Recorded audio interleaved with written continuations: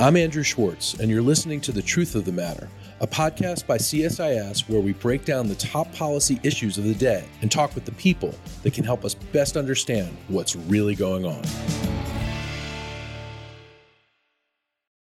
To help us get to the truth of the matter and understand what has happened in the German elections, we have none other than Heather Conley, Senior Vice President at CSIS, Europe and Eurasia Program Director, extraordinary colleague, great friend. Heather, welcome to the podcast.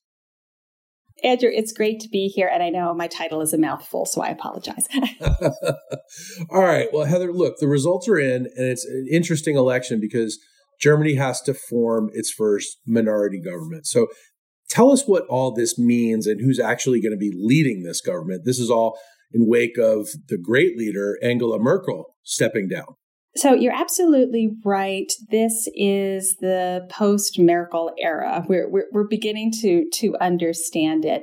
I think, though, it certainly will be a majority government, but this will be the first time that three parties will have to form the government, and this is where the tricky part is. If I can, let me just highlight a couple of things that struck me about this election.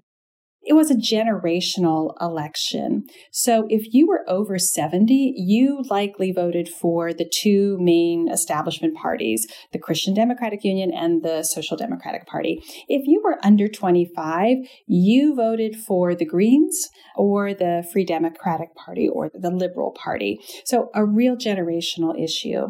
And this is also where you had a body politic that didn't want to talk about issues. They didn't want to talk about European issues. They didn't want to talk about global instability. They wanted to talk about very domestically focused, inward focused issues. So this was really wasn't about issues, and it was about searching for a personality that most resembled Angela Merkel. And that goes against German politics because they vote for parties. They don't vote for personalities. And so, of course, the person that they found most like Angela Merkel was actually her coalition partner, the Social Democrats, the finance minister, Olaf Scholz. So it was a really extraordinary election with a lot of surprises. This is a transitional moment for Germany. We won't find the real post-Merkel era until their next election, which will be in 2025. Let's talk about Olaf Scholz. How is he like Merkel, and how is he not like Merkel? So I think from a personality standpoint, he's viewed as this very affable former mayor of Hamburg. He's smiling. He's very steady. He's very calm. He has not always been successful. He was a labor minister and a former Grand Coalition government, was not seen as very successful. They point that out a lot about him. Like, you can't get through an article about him without somebody saying, well, he wasn't always very successful.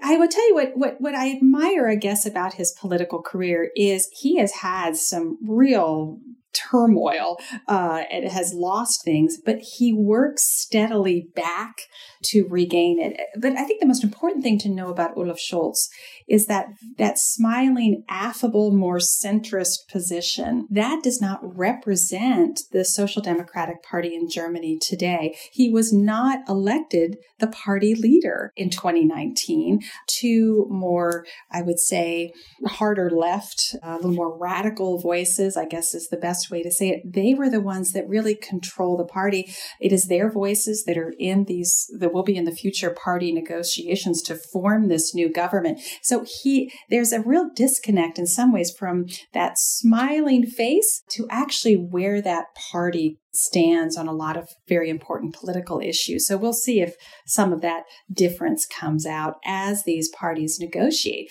But the funny thing is, Andrew, here are the two parties that won the most votes, the Social Democrats and the Christian Democrats. Social Democrats, 25.7%, CDU, 24.1%. They're almost not negotiating now. It's the two other parties, the Greens and the Liberals. They're the ones that are actually negotiating with each other to see if they can agree on something. And then I think they will go first to the Social Democrats, of course, because they did win the election, but they may also go to the Christian Democrats. And it was just announced that the CDU is going to start opening a conversation with the Greens and the FDP over the weekend. So this is going to have a lot of moving parts. It's going to take a long time. Is anybody in Europe or the United States going to understand this until the dust settles? No. And, even when the parties, it looks like we have the three parties and they are in agreement, they will then go into a very difficult negotiation to come to an agreed coalition platform. It's really important. Those words and the negotiation around all the details of that platform are so important because those three parties are going to follow that platform. They don't move beyond it. That's really their commitment. It will take a very long time because all three of these parties have very different views on taxes, on how to adjust to Germany's export economy and climate change. How do they think about fiscal transfers within Europe? How do they feel about defense, security, Russia, China, all of these issues, these three parties? If it's the Social Democrats, the Greens, and FDP, they don't agree on any of that. There's some areas, but a lot of divergences. So it's going to take a while. And if it starts to stumble, the Christian Democrats are going to say, hey, you can come my way. I will lead that government. I may be. So it's going to, in some way, it's going to see who can accommodate the most. The Greens feel more comfortable with the Social Democrats on a lot of issues. The Liberals feel more comfortable with the Christian Democrats. So you're going to see this move around. It's going to take a long time. For the German people, what are some of the central issues here? And why Olaf Scholz? Why is he going to be in the lead in the end? So I think it's so important for people to understand that the highest priority in German politics is stability. Right. And that stability, of course, we can completely understand from their volatile 20th century history, stability and consensus to reach that stability. Right. That's what's important. This was an issue-free election. Now, in some ways, I think that's a bit of a legacy from Chancellor Merkel. She was brilliant in some ways. They called her Mutti, mother, of making sure that the German electorate would not be disturbed, that everything was fine. It was in very calm, capable hands. It reflected, Angela Merkel's policy always reflected German public opinion. It's very clear. So it was this calm thing. So this was an election to not talk about issues. They didn't want to change that calm.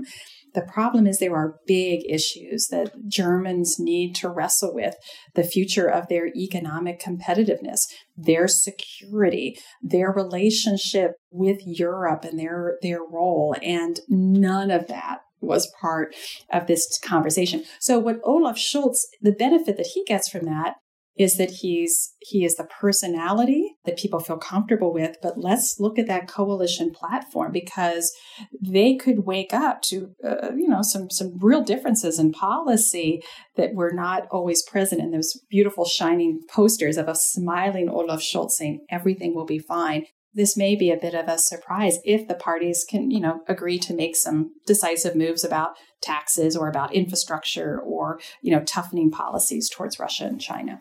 Let's talk about security for a second. With the recent AUKUS deal, the U.S., UK, Australia deal on nuclear submarines, the French were apoplectic. They pulled their ambassadors.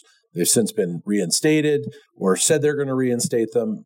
Macron was upset, to say the least. Macron had positioned himself as the strong national security person in Europe, and he had the luxury of doing that because he had Merkel's support, even though Germany hasn't been hawkish on European defense, but he had her support.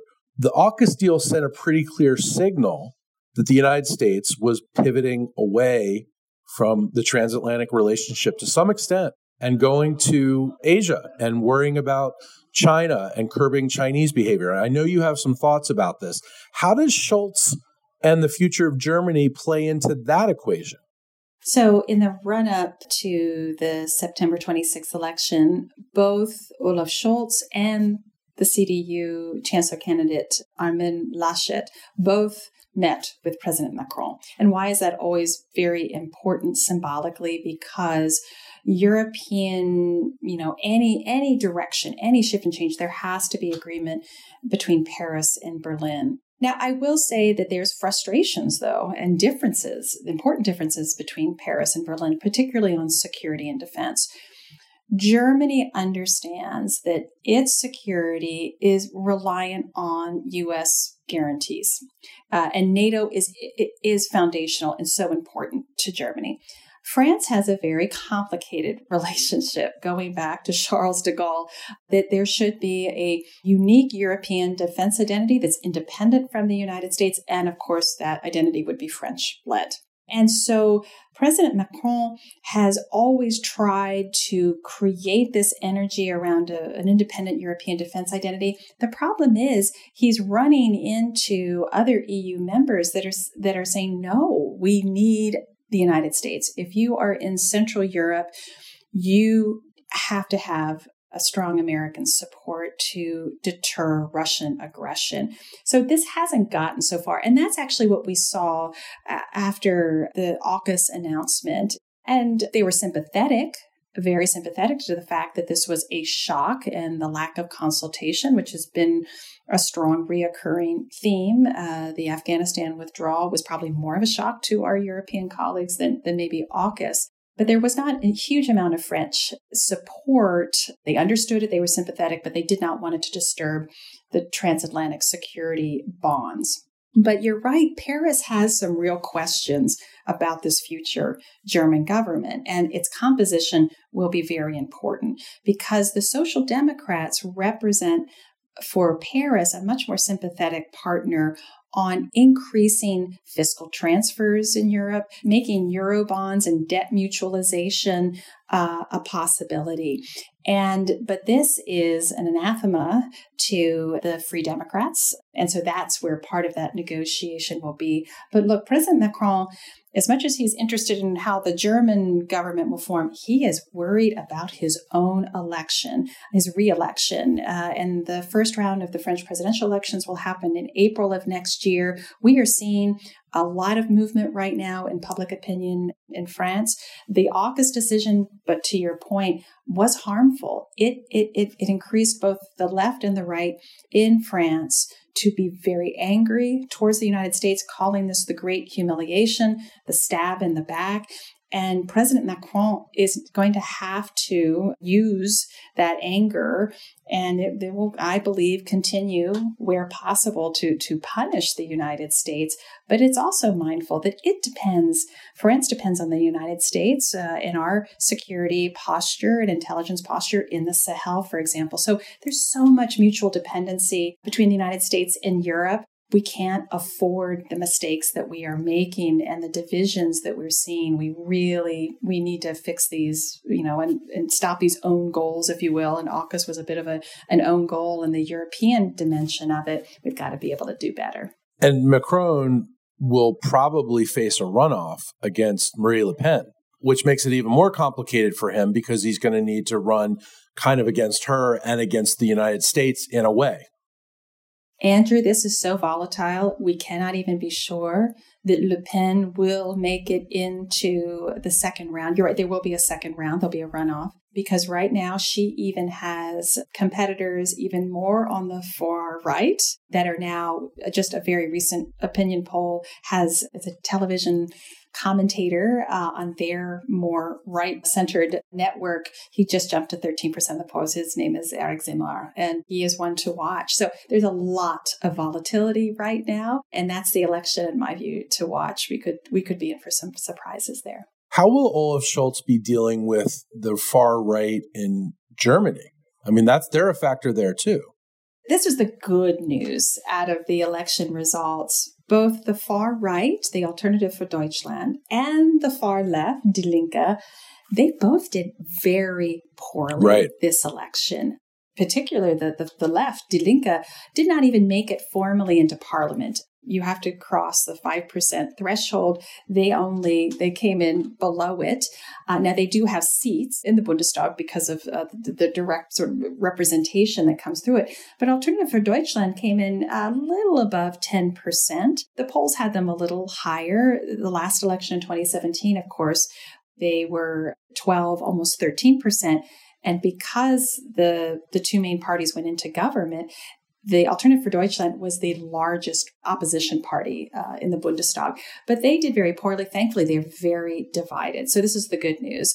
You have a very radical part of the AfD and a more centrist.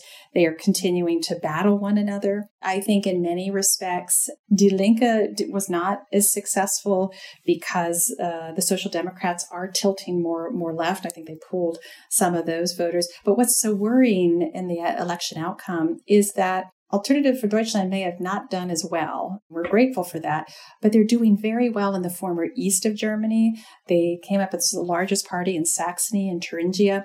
That's a problem. So they're doing well in pockets on the state level in Germany. What are the implications of AfD's mixed election results for, Germany and for other far-right parties across Europe? Yeah, I mean, I think we are really seeing a very nuanced picture on the far right across Europe. You see in Italy, again, it's the far right is trying to figure out how to get into government. And in order to do that and be more appealing when elections come around, and Le Pen is doing this in France as well, they're starting to take a centrist tact to be more acceptable to a broader swath of the population. The moment they take steps to be more acceptable, they then almost radicalize their party or elements of their party because now they're becoming like one of the establishment.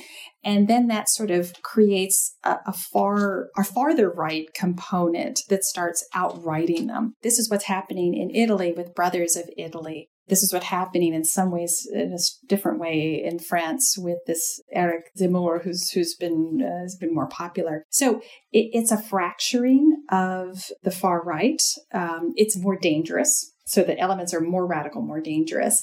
But as long as they're divided internally, that does give centrist party an opportunity to gain credibility and regain trust and be able to govern more effectively from the center. Are we seeing a dangerous trend from the far left as well? So, and it's interesting that some analysts have suggested sort of this is the return of the left. So for so long, you saw just center-right parties sweep many European elections. And we just had the Norwegian elections where the Labour Party came in on top, will be a minority government. You had the Social Democrats come out of nowhere, recover, do very well in Germany. You have the Italian Labour and PD parties stabilizing a little bit. So it sort of feels like finally the left is regaining its footing a little bit. It's always been a weaker organizational structure on the political left in Europe. It is fragmented from, communists, sort of Trotskyites, very radical, that haven't really been part of the mainstream. So the problem has always come from the more organized right. But again, we want centrism. We want strong, stable governments that can produce results. And that is the best way you compete against radical left and radical right.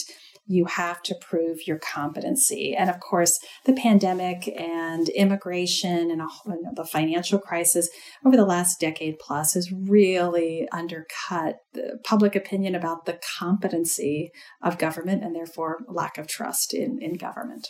So given all that, and a new leader in Germany is coming in, Angela Merkel was known as, uber competent, to use a German phrase. What does her absence mean for the overall EU going forward? She will be very missed at the heads of government table, the European Council table, because in some ways, again, she reflects the German DNA of stability and consensus. She excelled when the EU was at a crisis moment. She remained calm. She lasted for hours. She was the Energizer Bunny. She worked around the room to try to find that consensus. She was respected for listening to everyone and finding the way forward. That's what Europe is going to miss. No one had, her 16 years, been there, done that, had lived through all of these very difficult crises, knew the leaders, knew when to give them space, knew when to pull them back a little bit. That will be missed. The other side of that coin, though, is that stability and that consensus, and this is true for Germany, it's true for issues in the EU, she didn't deal with problems. That was not what she wanted to do. That stability sacrificed problem solving. So you have now the real problem of illiberalism in Central Europe as represented by Hungary, Poland, now Slovenia. No one dealt with that problem. You have the challenges on Nord Stream 2, the EU's trade policies with China, which she was protecting German economic interests, understandably, but those larger issues weren't addressed. And this is where Olaf Scholz, or whoever the next leader of Germany will be, you can only delay that for so long. And Germany has a lot of challenges, as does the EU, that they're going to have to face. What is it going to mean for trade with the United States? On September the 29th, we just had the first meeting of the US-EU Trade and Technology Council. This meeting was almost canceled or postponed because of AUKUS, so that was almost a direct result of that.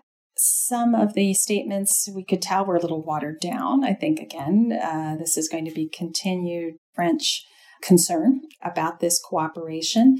But what it tells me is we have got to forge a path with our EU colleagues on digital competitiveness, on technology. This council is a really first important step in trying to frame those issues. But we don't have a trade agenda with the EU. We aren't going to revisit the Transatlantic Trade and Investment Partnership, TTIP, which was something that was active under the Obama administration, because President Biden has made clear they're not going to be focusing on major trade deals. And within the EU, there is no popular support for these big trade deals, particularly, again, French presidential elections, anything to do with agriculture. That's just going to be politically difficult until after the presidential election. So we're trying to forge a new path on technology. We're trying to minimize the difficulties of Airbus tariffs, but yet we still haven't resolved steel and aluminum tariffs. They are still, and so what many of our European colleagues see is a similar trade and protectionist policy, a continuity of policy from the Trump administration to the Biden administration. And they understand themselves that trade within Europe is not greatly popular. So we both have very similar political postures on this, but it means a missed opportunity to create jobs in the United States and, supply chains that our allies support and protect us. And of course, Europe is missing economic opportunity as well. Now, how should the United States, and in particular the Biden administration, view this transition going on in Germany and what it means for the larger EU? What every non-German seems to make the mistake of is we keep asking Germany to lead and the way we want it to lead, what we want to see Germany to do. And this is just a fool's errand. They do lead. Angela Merkel has been leading for 16 years. Germany is the largest economy in the EU, the largest country by population. It leads, but it does it in its own way, on its own terms, in conformity with its interests. And those interests typically are certainly European interests, but sometimes they go against European interests, like Nord Stream 2. Sometimes they go against U.S. interests as well. So they do lead, but they lead in their own way and not how we expect. So what I would advise the Biden administration, number one, Angela Merkel is going to be a caretaker for a little while. Unless some things rapidly fall into place, which they might, this is going to take a very long time. So we won't know what this new government is. This new government is going to be a series of contradictory compromises that will mean it can't do anything big. It's holding itself. It almost sounds a lot like I frame this in sort of U.S. politics at that 50-50. Sometimes we want to keep it divided because we don't want it to do maybe bigger things. And I think there's some reflection there as well. But even though we can't do some things, we are able to do some things unilaterally in foreign policy and, make decisions in that regard. How are we going to view their foreign policy making apparatus? Well, their foreign policy, number one, the parliament, the Bundestag, has an enormous authority over that. Again, from their history, that a leader, they don't enjoy the executive powers. That's right. That we would do. And of course, it's highly controversial for Germany to send forces overseas, although they do. They must get permission every time they do that from the parliament. Now, a social democratically led government will be more isolationist. They'll be more pacifist in their approach. They won't want to send German forces. They certainly will not, increase German defense spending. So that will certainly prove a challenge for the Biden administration, particularly as we are preparing ourselves next year for a major NATO summit in Madrid, which will provide a new strategy for NATO. There's going to be a lot of check-in on, our European allies spending what they need to. Are they making contributions, whether that's in the Euro-Atlantic area or maybe helping the United States in the Indo-Pacific? So a Germany that is inwardly focused, highly pacifistic, and not willing to look at and think about engaging the world, that's going to be a challenge. But we'll have to see what this coalition is. We'll have to see what that platform says. I tend to think it'll be a mixed picture, but this is a transition period. We won't get to the true post-Merkel era until their next election in 2025, because it will be a generational change of leadership. And that's, I think, in some ways what we're waiting for. What gives you, Heather, the most optimism about this election, if anything? Well, I always admire Europe in their elections because they usually have very high participation, which, democracy is not a spectator sport. You have to play. You have to be in the arena. And so I think that's important. I think they managed, there were some problems in the Berlin election, which they're still sorting out, but they handled in mail-in ballots well. There was some Russian interference, certainly, and Russian actors were trying to harm the Green chancellor candidate. There was some election interference, but so I don't know. It's every election right now. They're so consequential, but this one didn't want to talk about Germany's future. This election was about sort of trying to preserve a status quo with stability, which is probably quickly disappearing. But that was what I think the German electorate told us in this particular election. And then we'll see how the parties work their way through these coalition negotiations. Heather Conley, thank you for helping us get to the truth of the matter about this critical election in Germany and what it means for Europe and the United States going forward. Thanks, Andrew. It's always great speaking with you. If you enjoyed this podcast, check out our larger suite of CSIS podcasts. From Into Africa, The Asia Chessboard, China Power, AIDS 2020, The Trade Guys, Smart Women, Smart Power, and more. You can listen to them all on major streaming platforms like iTunes and Spotify. Visit csis.org/podcasts to see our full catalog